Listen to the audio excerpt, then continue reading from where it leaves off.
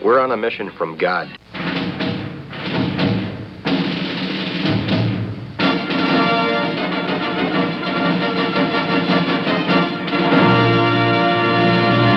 And now for something completely different.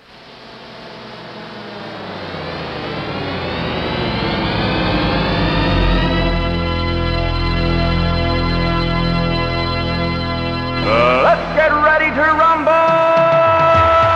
Yeah, baby, yeah! This is Pastor Jolly John Lekumsky, now residing up in Minnesota, enjoying the cool weather up here. And I have with me Pastor Matt Youngblood Clark at Ascension Lutheran Church in South St. Louis, where we've been inundated with Canada geese, John. They're everywhere. I knew it. They're heading. I figured. Don't worry. It'll be a little bit, and then they'll go further south. All the people in Florida can have all the geese they want. That's right. So, that's right. Before we get started, Matt, I did want to share a thought with you if I could, because Sure. we did a little drama last week. We had to pretend Canada, not Canadian. By the way, do you think it's Canada should be Canada bacon too, instead of Canadian bacon? Maybe it's actually Canada bacon. Yeah, I don't know. But anyway, my wife ask reminds me Lynn. it's not. I'm not the person to ask. Yeah. Well, yeah, Lynn's the one that told us it's not Canadian geese, it's Canada geese. So we did a little drama, and I thought I'd share a little drama story because, as you know, I was a thespian for a long time. You knew that, didn't you, Matt? Once a thespian, always a thespian. That's right. No, I So, knew that. other people. Yeah. Go ahead. Well, no, you appear in community theaters and all sorts of places. I've always been impressed anytime I've seen you in action. So I just wanted to give a little bit of practical advice because maybe people listened to our script and they said, well, we can do that. Probably. Why would we want to? But we could do that. And so just a little bit of practical advice for any future thespians out there. One of the theatrical tricks, Matt, in fact, you can use this in a sermon if you want, to show surprise, is you take like a glass of water and you do what they call a spit take. And so you take a sip of water and then you just spit it out, and that indicates surprise. We were talking about object lessons last week. Oh yeah, Talk sure. about them That makes this week. sense. Well, this is an object lesson, right? It's called a spit take, and it's to emphasize your surprise at something. Like you say to me, oh yeah, Jeremiah wore this underwear for months. You spit take, right? What? Yeah.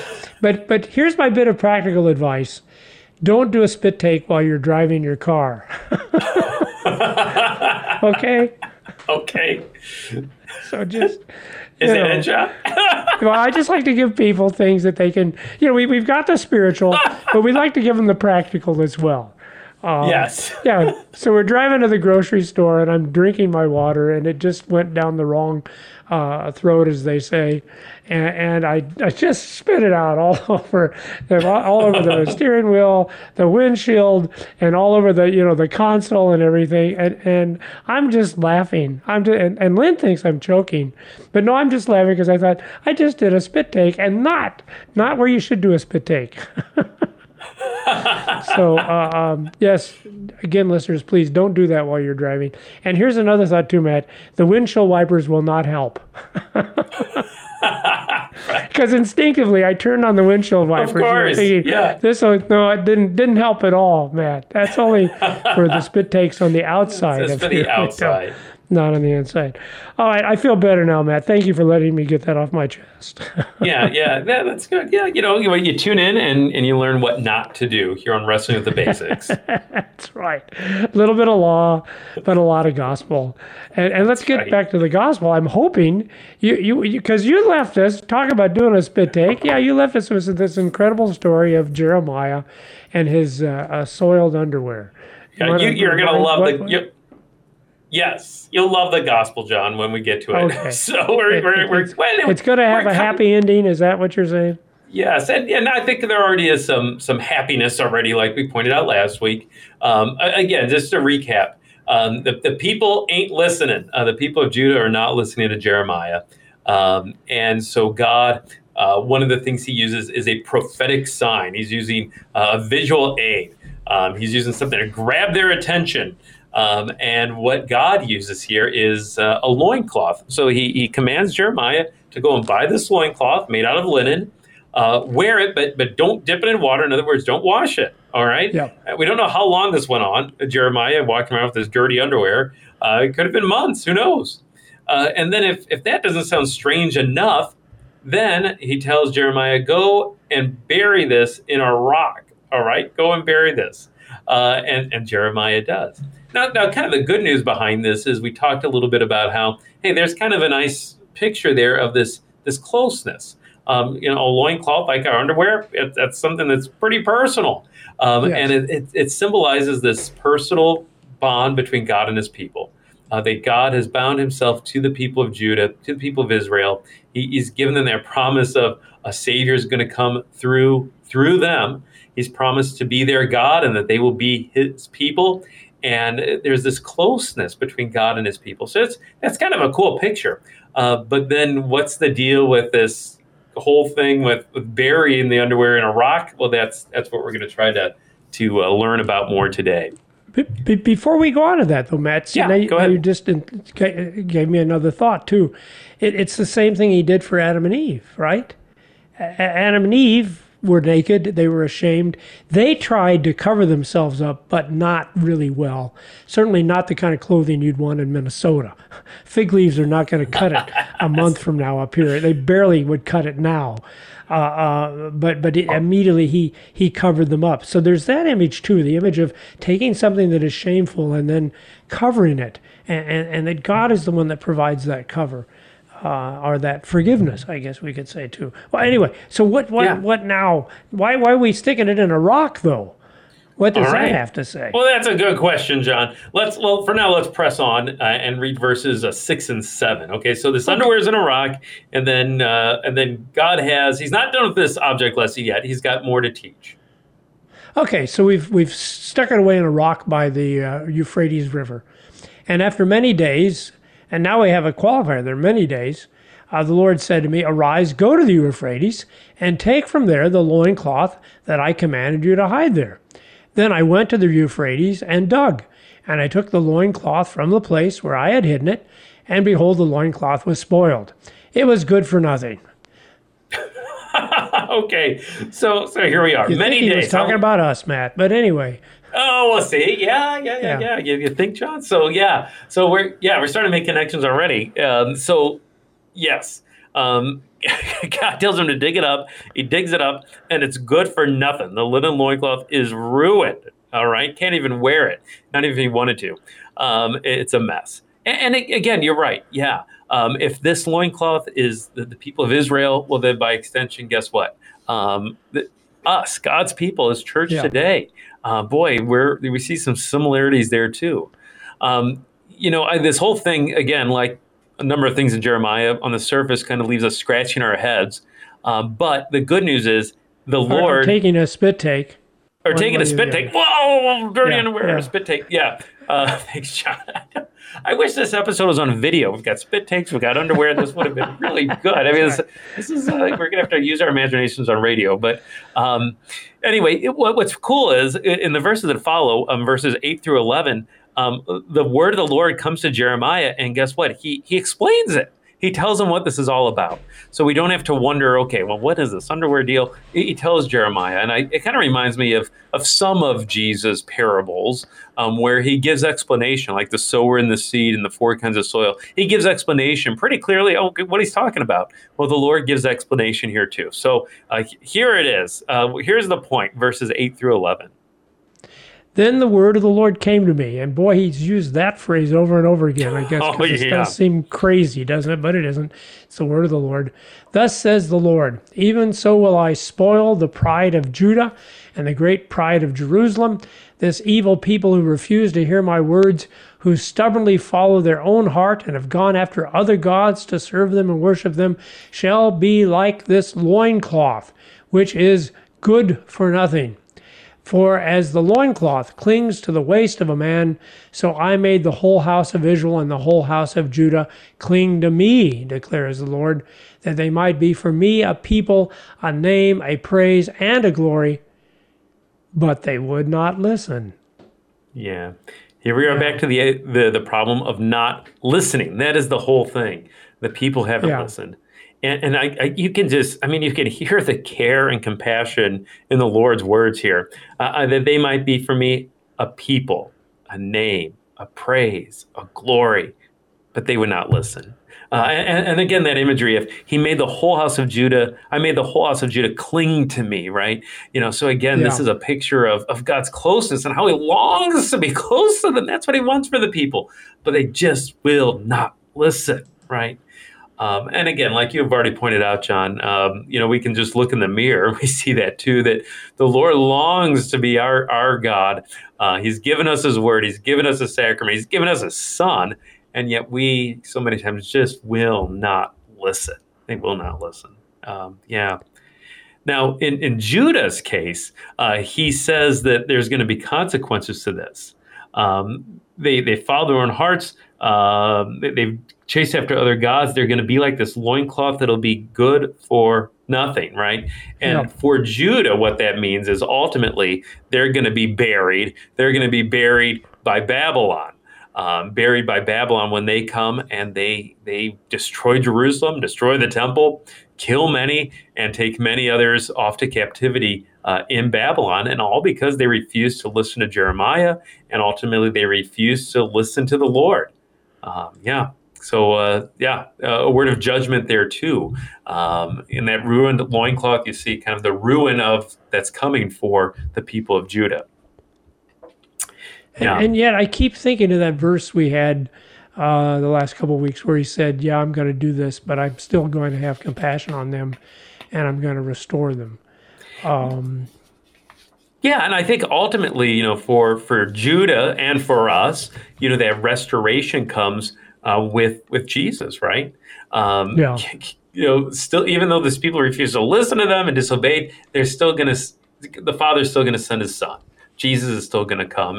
And I think what's interesting, if we want to keep going with this clothing metaphor, Jesus sometimes wore some things that would cause people to ask questions too. He never wore just a loincloth, like Jeremiah, but I think of the night he was betrayed. He girds himself with a towel. He dressed like a servant. He gets down on his hands and knees and he washes the disciples' feet. When he's on trial, he's draped with that robe and mockery and given a staff even, right, and crowned with thorns. And then, of course, at the cross, he's stripped naked altogether. How strange that must have seemed to people. And yet the Lord has a point to all that too.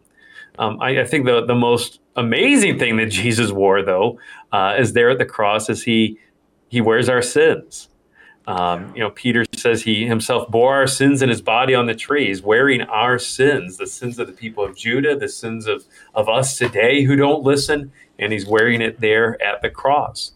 Every sin that we've committed, he's taking onto himself, and there at the cross. And that's amazing. Amazing. Things that are dirtier than a ruined, soiled, disgusting loincloth, our own sin is what Jesus chooses to wear for us on our behalf. Yeah. And Matt, that image just keeps, I'm just thinking of all kinds of illustrations in the scripture where we have that passage of Isaiah where it says your righteous deeds are like filthy rags. So the things that we would do and that we would use to cover ourselves up with, because isn't that kind of the issue? The issue is all the way back from Genesis. When you've sinned, you're naked, you're ashamed, you should be ashamed, and so you try to cover it up. And Isaiah says, no, your righteous deeds don't really cover it up. They're still filthy rags, and yet we have this picture of God wanting to cover it up. That's a good thing to have underwear, and that's what He wants to provide for us. And yet that whole image of Jesus, because Jesus, that's a very disturbing picture to us, but the Bible's very explicit that he was stripped naked on the cross. And there's nothing to cover up the sin. And like you said, the sin's there because he is the sinner. He's the sinner of all sinners. All sins have fallen upon him. But he does that so that, again, we can be washed clean and we can be covered up. I don't know. The images are just so neat in the Bible because the Bible does talk about our sins being covered over. And the Bible does talk about us being washed clean first, because you wouldn't want to put clean underwear on a dirty body either. So I don't know. Yeah. All kinds of things going through my head. Oh yeah, for sure. I know all these connections. And then, I think the other image here, and the one that, that I really love here is, if you're watching from the cross, if you're watching at the foot of the cross, especially if you're watching perhaps in disbelief, or if you're one of the Roman soldiers there, you see this bloody mess here on the cross. You see this guy stripped naked, dead. And your conclusion is, well, his body is just totally useless, right? It's dead. It's lifeless. It's bled out. Good for nothing. Good for nothing. It's good for nothing, John. Yes. And what do you do with something that's good for nothing? Throw it away.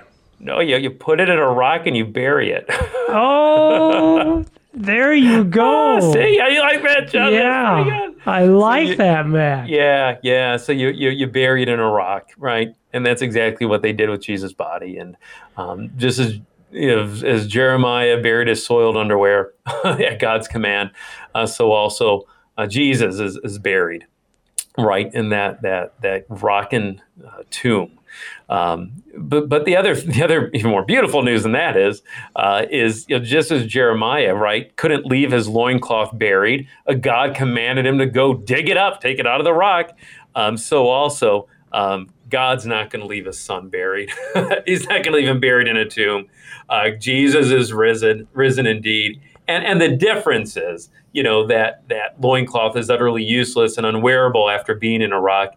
Jesus, just the opposite. He's risen, glorified, to live and reign forever and ever and never to die again. So that's, that's the difference in all this. But boy, some similarities with that image of the loincloth, and strangely enough, connections to us, but not just us, but also to Jesus Christ too. Yeah. And it fits in perfectly, because you see this in the Old Testament. It's like Paul said in Colossians, all this stuff in the Old Testament are only a shadow of the things to come. And I love the phrase, the reality. The reality is Christ. And this is a perfect illustration. It's all hinted at. Everything that we know and believe as Christians, it's all hinted at. But it's not quite so clear, is it, as what you get when you get into the Gospels and Paul's writing and what have you. But it's all there. But it's almost like Jesus, of course, brings all of this to completion. So who cares whether you hid your dirty underwear and you buried it and then it's no good for anything? Well, yeah, that really is not all that helpful. But when you think about Jesus Christ, who has been buried for our sins, died for our sins, stripped naked for our sins, and then he rises again. Oh, wait a second. Now there's something that is affirming and encouraging for all of us. Interesting story, Matt. And I never thought of the relationship between Jesus, well, maybe Jesus, but not the relationship of him also being buried in a rock. Yeah, interesting. Yeah, Jesus in a loincloth, but yet that's the image that God uses. That's incredible. And then I think, as we wrap up this account, just this idea that God isn't going to leave us buried either, right? If Jesus is risen, we're going to rise too.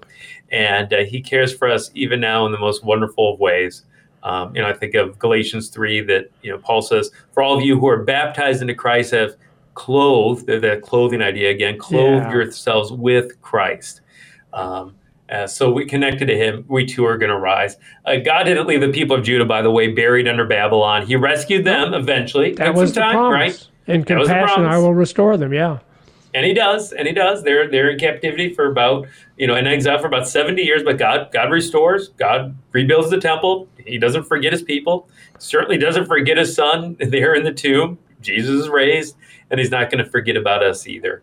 And the way in which, to kind of circle back to where we started, the way in which we know this is by listening, to listening to the word of the Lord, his word of law, his word of gospel, and his word of hope for us. Who are clothed with Christ. Go ahead. Well, I was going to say this whole idea about not listening. I think that really relates again to the whole object lesson thing, because if you go back to Jesus' parables, you could the difference between people who heard the parables is some people just heard the parables and then walked away. You know, they maybe said, "Oh, that Jesus, Jeremiah, those are just crazy people." Look at the crazy things they say and do. Yeah. And yet there was a handful of people who would come to Jesus at night. We call them disciples, but they would come and they'd say, "Would you explain this to us?" See. And that's the difference. The word can go in one ear and out the other, or the word can go in and we'd say, we don't understand this. We have some questions, but would you explain it to us, Lord? And I think that's the key thing. That's constant going to God and saying, God, yeah, you have to help make sense out of what's going on in our lives and in the world around us, because without you, we have no understanding of what's happening. Exactly. I think of, again, last week we started by discussing a little of our context, that we're in the midst of this pandemic. It keeps dragging on, it seems, and uncertainties about the beginning of the school year. And again, we hear about that, and we hear about all the things happening in the news, and things just begin to pile up. It's like overload, sensory overload. You know, there's so much to listen to, so many worries, and before you know it, we've drowned out the voice of our God and Savior. And no, that's the very time when we need to be listening to him. So listeners, thank you for tuning in today to hear that word of the Lord. Continue to hear it in your own personal reading and worship, whether that's in person or online at this point. Stay connected to the word of the Lord. Continue to listen because we need it always, right? But in some respects, during times of pandemic and catastrophe, we need it more than ever. Listen to that word of the Lord. And I'm just what you said there, Matt, because I know there's a lot of people that are really, really struggling because we've got the pandemic, and then maybe you're out of work and you've got personal issues and illness and maybe family members. And I wonder if sometimes we don't feel like we're just a dirty pair of underwear and we've been shoved under a rock. Yeah. You know, it just feels like that. But then again, that's why we need to listen, because you've got this Lord who's saying, no, do not judge by what's happened in your life. Do not judge by the things that are going on around you. No, my promises are still true. Look to my son, like you said on the cross. Everything you've suffered, he suffered. No, that doesn't mean you're not mine. That doesn't mean that you're not my people, a name, a praise, and a glory, like it says in the text. No. In fact, in some ways, that's an affirmation that we're the people of God. What did Jesus say? Take up your cross and follow me. But then you got to follow the story to the end, as you said, Matt, because in the end, no, God always restores. Even if we're deserving it, maybe the struggles we're having we actually deserve. Maybe that's part of the problem. There's guilt upon the struggles because we kind of brought this on ourselves. But no, trust me, the Lord will never, ever, ever forsake you. And there's countless examples of that in the Old Testament. In fact, if you think about it, Matt, is that not the story of the entire Old Testament? Of how God's people were unfaithful, and yet God was always faithful to them. So, I think of the words of the disciple, Lord, to whom shall we go? You have the words of eternal life. Where else are we going to turn? Especially when life is rough. Only to Jesus, only to God's word. That's where it's found. That's where hope is found. That's where life is found. Yeah. So Matt, we've got just about a minute left here. Are you still doing Jeremiah? Is there more stuff to come? Jeremiah? I mean, whatever you want, John. We can. If you got stuff we want to talk about next week, that's fine. If not, there's more Jeremiah. And after all, it's the longest book of the Bible, so there is plenty of stuff in Jeremiah to talk about. So I'd be happy to talk about that some more too. All right. Yeah. Well, I tell you what, we'll leave everybody in suspense, because I had some things I want to talk about from the book of Romans chapter 9, some strange things in there too. You talk about this strange stuff with the underwear. How about God saying, who I love, and who I hate? What does that mean? See, that's a really difficult passage too. But we will be back here with some silliness, but also we hope with some hopeful words from the Lord. This has been Wrestling with the Basics.